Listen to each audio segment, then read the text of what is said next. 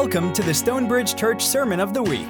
We hope you enjoy this message by Pastor David Eldridge.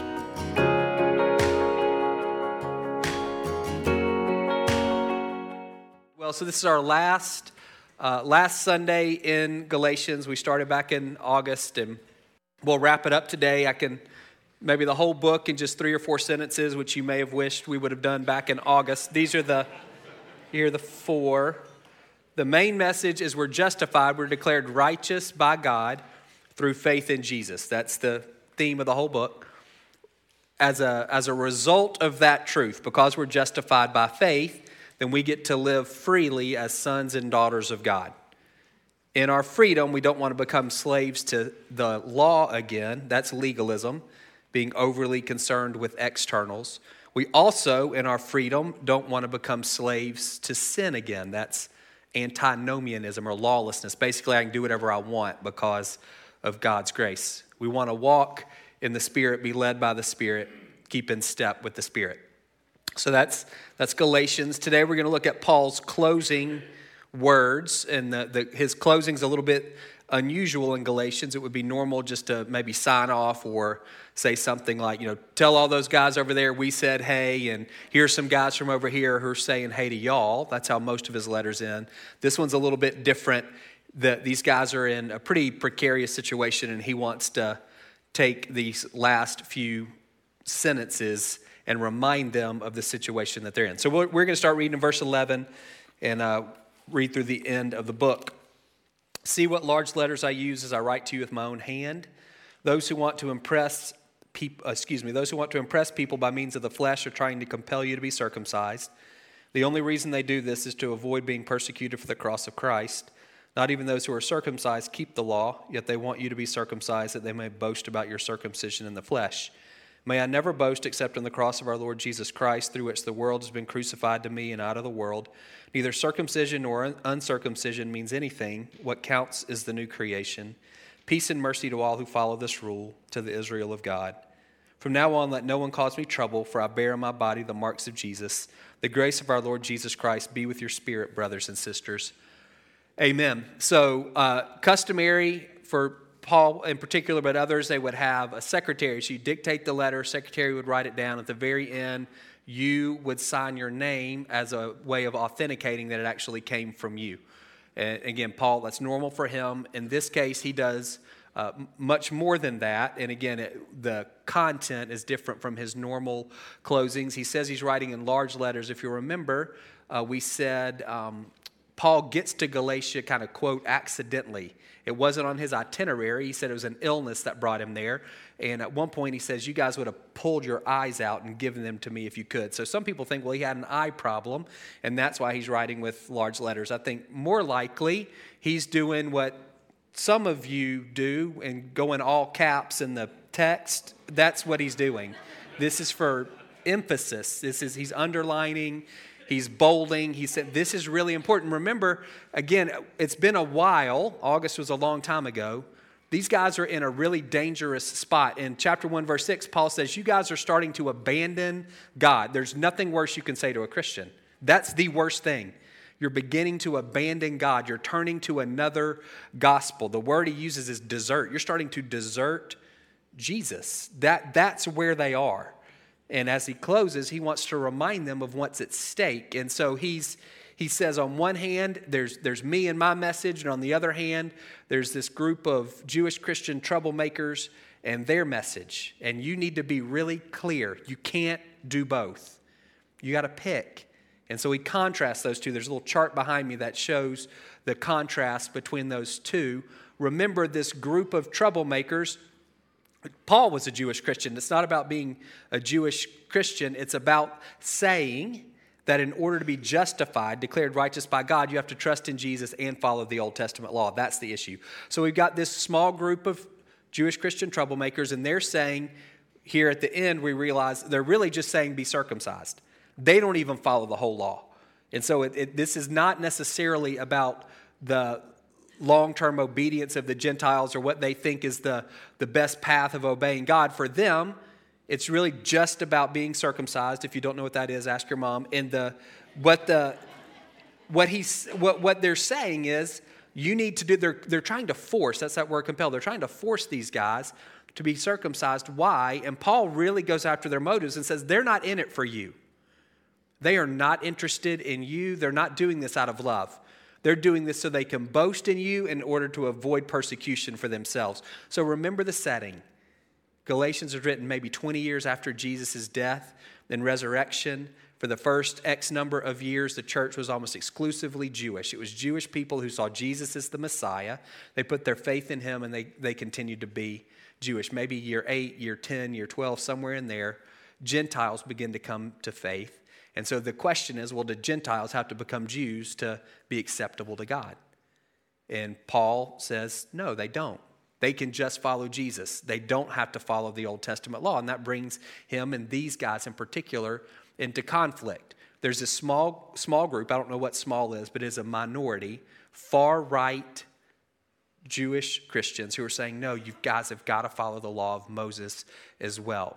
The primary persecutors of the church in the early chapters of Acts is the synagogue. It's Jews, not Gentiles, who are giving the Christians the most problem, and that makes sense because Christianity originally came out of Judaism. And there's conflict over, is Jesus the Messiah, and what does that mean? And so you have this group of teachers who have come to this baby church in Galatia. It's young, there's minimal support.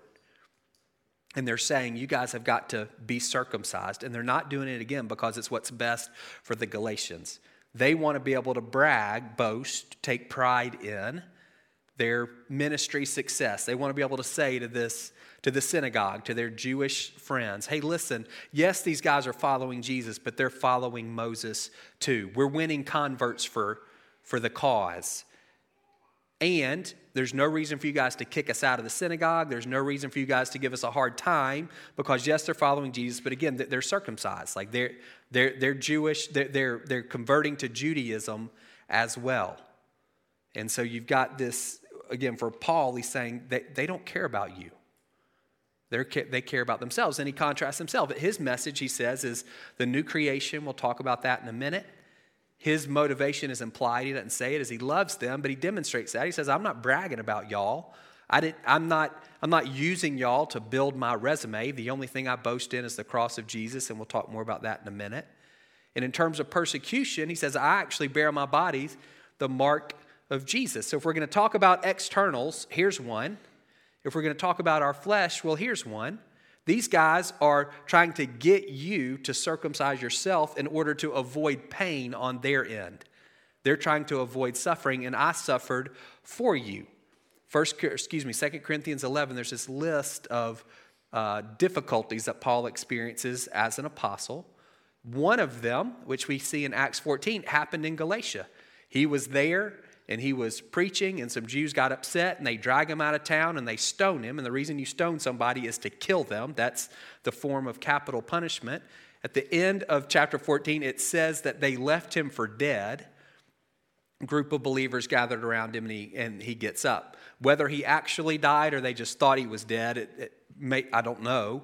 But at a minimum, he got hit with a lot of rocks in order to preach this message to the Galatians. He's saying, these guys are trying to get you circumcised to avoid suffering. I suffered for your sake.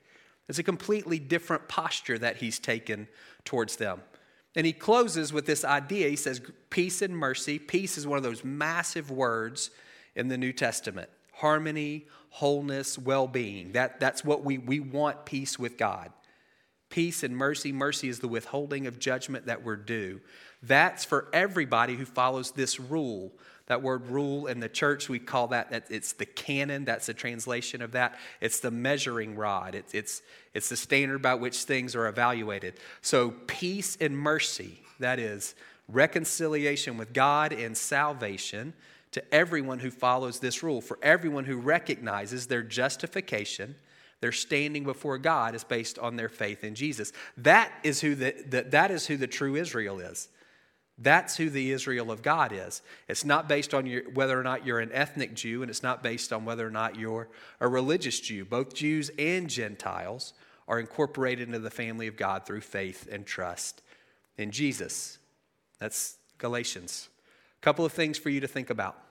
One, this idea of a new creation. That's what counts. Paul says circumcision or uncircumcision, that doesn't matter. What matters is the new creation. What is that? You've heard the phrase be born again. The new birth, the result of being born again, the result of a new birth is a new creation. The work that the Holy Spirit does in us when we say yes to Jesus is so transformative, it's so radical that it is likened to being born again, to becoming somebody new. 2 Corinthians 5, you know that verse. If anyone's in Christ, they're a new creation. The old is gone, the new has come. We've said this a lot. This is not about bad people becoming good or good people becoming better. This is dead people being brought back to life. That's the gospel. This is about our old self dying and this new self being born. So when God looks at us, that's what he's looking for. He's not looking to see whether or not you're circumcised. And in our new covenant, and for some of you this is maybe a bit more difficult than others, he's not necessarily looking to see if you've been baptized. He's not looking to see whether or not you show up at church 3 times a month. He's not looking to see how much money you give. He's not looking to see how much time you spend reading the Bible. What he wants to know in here, have you been born again? Are you a new creation? That's what matters to him. That's the work that he does when we say yes to Jesus. That's what counts. About a month or so ago, Trent was walking through the beginning of chapter 5, verse 6. It says, the only thing that counts is faith expressing itself in love. How do those two things go together? Is it new creation or faith expressing itself in love? And the answer is yes, it's both of those things. If the question God is asking us is, have you been born again? Are you a new creation? The question we need to be asking ourselves is, do I believe in Jesus? Am I expressing trust? That's what faith is. Am I expressing trust in Jesus? And is that trust being demonstrated in seeking the good of other people? That's what it means to love them. It's two different ways of saying the same thing, or it's two different sides of the same coin. Our responsibility, we can't make ourselves new. Our responsibility is to deepen our faith in Jesus, recognizing that's going to be expressed in how we treat other people. His responsibility is to make us new. That's, again, two different sides of the same coin. So the question this morning is, well, have you been born again? Are you a new creation? If not, I'd strongly encourage you to consider it. We would love to talk with you about what that can look like in your life. And again, I want you to keep in mind, that's what matters. That's what counts.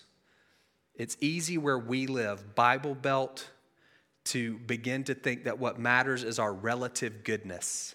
That's not it at all. What matters is, have we been born again?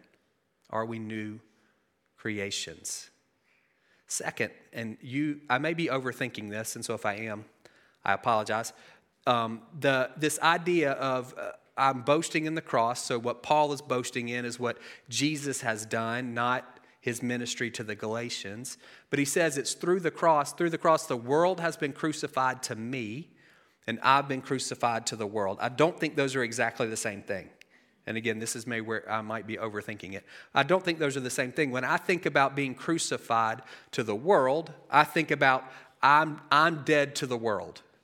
And when I think about the world being crucified to me, I think the world is dead to me. The word world means 3 different things in the New Testament. It can mean the planet that we live on, the earth, the people on the planet, or it can refer to a system that's opposed to God. A system of values, a system of thinking, a system of living that's contrary to God's values and the way God wants us to think and the way God wants us to live. And that's what Paul's using it that way in Galatians. He's saying that thing, that system opposed to God, through the cross, I died to it and it died to me. And again, I don't think those are the exact same things. When I think about the world being dead to me, then those values, that way of thinking, that way of living, it doesn't allure or entice me. Have any of y'all ever been on a rock climbing wall? You got those handholds. When to say the world is dead to me, there's no handholds on my heart for the things of the world to grab onto. I'm not allured or enticed by them. Like we might say, I'm not tempted by those things. To say I'm dead to the world is to say I'm not pursuing. I'm not running after the values and the ways of thinking and the ways of living that the world is holding up and saying this is what success looks like. This is what importance looks like, or this is what is actually important. Think about maybe status. Status is a high priority. It's a high value in the world, that our worth and our value is based on our position, or it's based on our net worth, or it's based on what we've accomplished. That's a value of the world. So to say I've died to that, I'm dead to the world, and so I'm not pursuing status. One of the places we can get status, for those of you that work outside of your home, if you're in an organization, titles convey status, and we do that. Here's where we are. What do they call it? The ladder. You want to be up higher up on the ladder. There's the org chart. Where am I? Who's above me and how many people are below me? To say I'm dead to the world, said that doesn't matter to me. My title relative to other folks, I recognize that does not give me worth. That does not give me value. I'm no better than somebody who's lower than me on the corporate ladder, and I'm not worse than someone who is above me. Those things are irrelevant when it comes to who I am. So end of the year, y'all are all incredible workers. You're going to go to your supervisor's going to give you a review, and what if he or she says to you, hey, here's a job. Here's a promotion. You're doing a great job. Does that mean you can't take the promotion? No, not at all.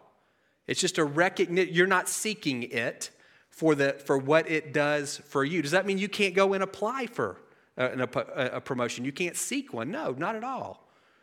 It's just saying that you recognize that the title on your business card, if people still have those, or whatever's on your door, like that doesn't mean anything about who you are as a person.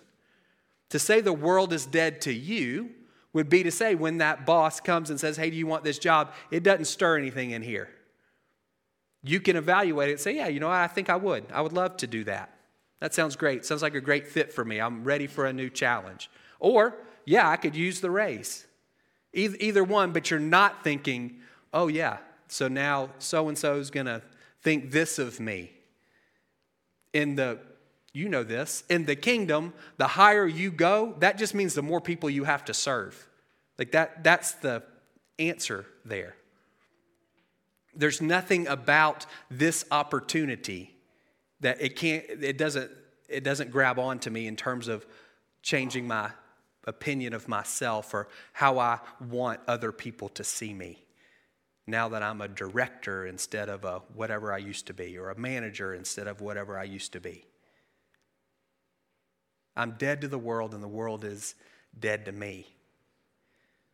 So to say I'm a new creation, you may be thinking, okay, the old is gone, the new has come. How come I'm still having such a hard time with the old? My flesh, we've talked about that the past several weeks, our sinful nature, that part of us, that independent part of us that wants to do our own thing, live our own way, apart from God. If that part's gone, then how come I struggle so much with it? If I've been crucified to the world and the world's been crucified to me, then why am I still so tempted by the things of this world? The values of this world are enticing to me. Whether that's the status or wealth is another massive value in our world, particularly where we live. Comfort, there are all kinds of things that we can list. The ways the world thinks, the way the world acts. Why do I still struggle with those things if that thing is dead to me and I'm dead to that thing? So I have 3 boys. I have a daughter too, but she doesn't tie into this example. 22, 18, 14. Biologically, all of them are men. They're physically, they're men. They're just as much a man. I'm 48. They're just as much a man as I am. Maturationally, that's not a word, but it should be. Maturationally, they're not yet. Our 22-year-old, in that sense, we would say is more of a man than our 18-year-old, who's more of a man than our 14-year-old. Our 22-year-old has graduated. He's married. He's moved away. He's got a full-time job. Our 14-year-old, we still tell them when to go to bed. Like they're not on the same, you get that. Biologically and physically, they're all three of them are men. But maturationally, they're not. There are differences between them. One of the truths of the New Testament is we have to become who we are. You are a new creation, now become a new creation. You have been crucified to the world, and the world has been crucified to you. So crucify yourself to the world, and let the world be crucified to you. You are holy, now become holy. That's a truth. We are those things, and we have to grow or become those things, just like my boys are men, and they have to become men. It's not a contradiction to say both of those things are true at the same time. How do we grow? It's hard to grow into a negative. How do I die to the world? That's what we're going to focus on. How do I die to the world and have the world die to me? That can be, how do I even begin to do that? Do I have to move out into the desert and become a monk? Do I have to turn off my internet? Like, what do I have to do that? We live in the world, but how do I do that and not get fully engaged in the world? So here's some ideas for you to think about. And it's a bit of a process. If you're only going to do one, I would say start at the top. We want to seek to grow in our apprehension, our catching of the love of God. When we're thinking about God's love, we're not just thinking. We're thinking. We're experiencing. To know in the New Testament is relational and experiential. It is not strictly intellectual. There's an intellectual component, but it's primarily a relational and experiential understanding. The prayer that Morgan read over all of us when they dedicated their baby, when they dedicated Caleb, learn that. Ephesians 3:17 and 18. We can learn that. Write it down. Put it in your phone regularly, whatever that is, once a week. God, I pray that you would strengthen me with power in my inner person through your Holy Spirit so that Jesus would dwell in my heart. He would live in my heart through faith. I pray that me being rooted and grounded in love together with everybody else, that you would give me the power to know, and remember, to know how wide and high and long and deep is the love of the Father through Jesus for me, that I would know this love that surpasses knowledge. You can learn that and pray that. That's the foundation for us. When we're thinking about becoming who we are, particularly in this area, I want to be dead to the world. I want the world to be dead to me. The place to start is, God, I want to know how much you love me. And that is neither self-indulgent nor selfish. To pray and to desire, that's a prayer Paul prayed. Ephesians is a letter that got passed all over the place. Paul is saying, this is what I'm praying for you as the church. This is what I want you to know. We need to know that experientially. Not 15 years ago, 10 years ago, 5 years ago, I had this experience with God and warm and fuzzies and I know he loves me. This is ongoing reality. And there can be those moments of warm and fuzzies, and I hope you have those. This is a deepening, experiential, relational reality for us. This should be a regular part of your time with the Lord. God, I want to grow in you can say understanding as long as you don't mean strictly intellectual. And you can say comprehension as long as you don't mean strictly intellectual. That's why I said apprehension. We want to catch. We want to catch the love that God has for us. And what comes out of that as I'm going to say understanding, recognizing that's not intellectual, or strictly intellectual, as our understanding of God's love for us grows, that then fuels our love for him. As we recognize the depth of his love for us, then that fuels our love for him. And I found, and this may not be the case for you, I found worship to be a great environment for that reciprocal dynamic. Worship's not about us, it's about him, and we can't outgive God. And so in worship, as we express love and adoration and praise and thanks for him, not all the times, but oftentimes, we receive back from him love or comfort or peace or revelation, whatever that is. That's not what we're looking for. We're looking to give, but again, we can't outgive him. And when you get in that dynamic with him, you almost can't help but receive.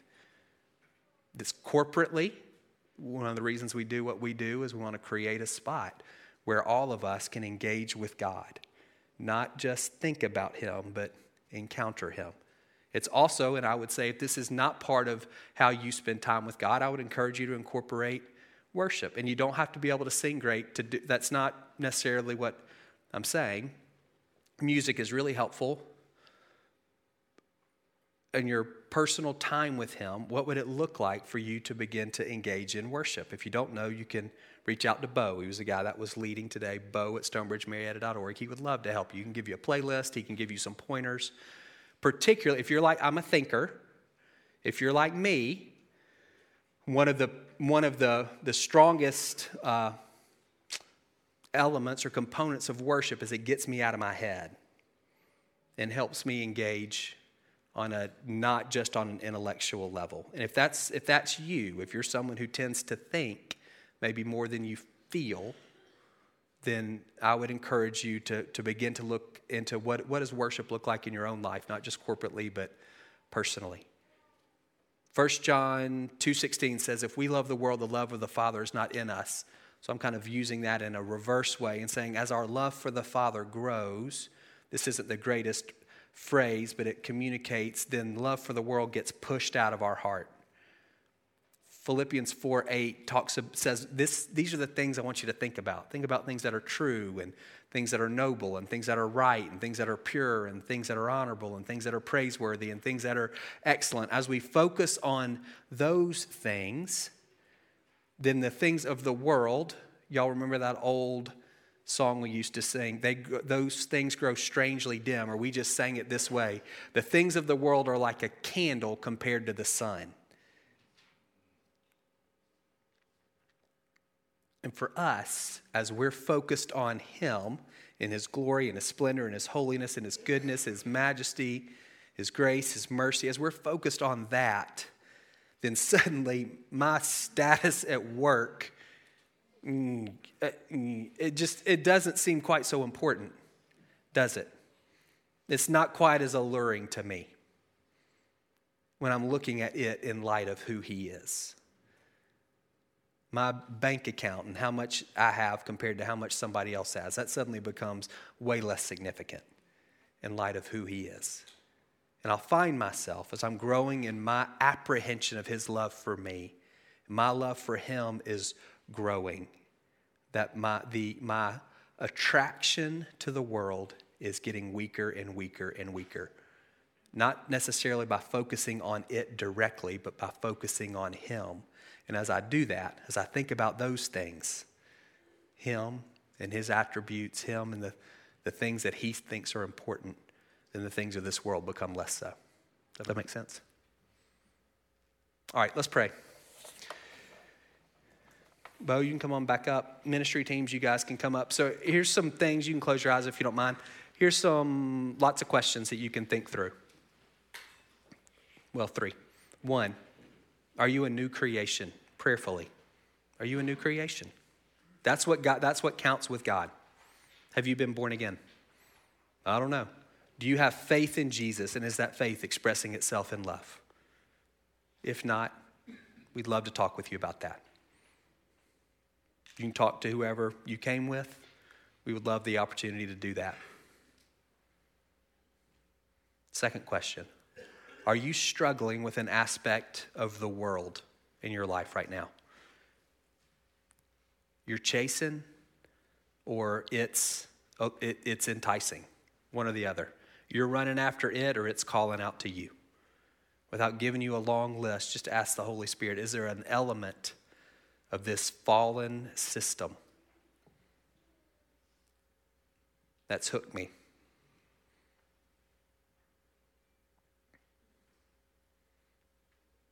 If something comes to your mind and you're willing, you can repent. God, I repent. I confess.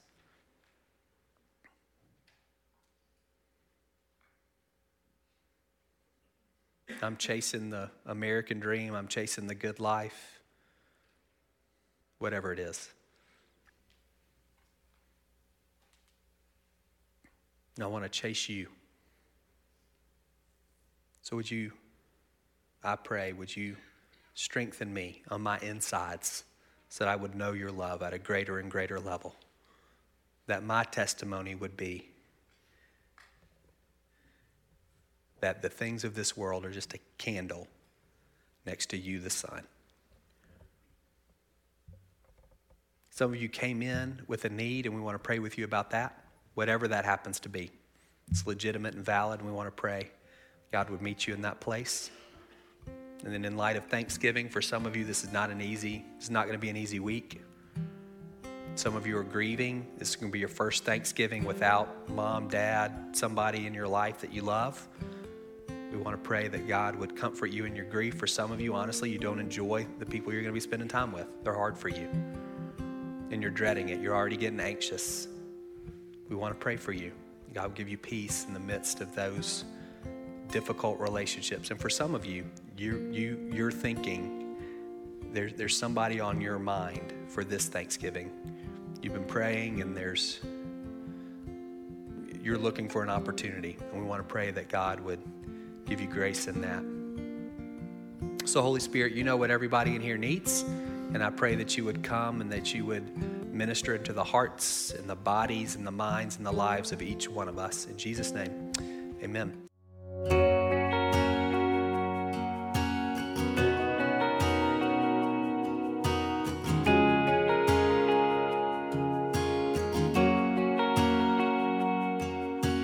Thank you for listening to the Stonebridge Church Sermon of the Week.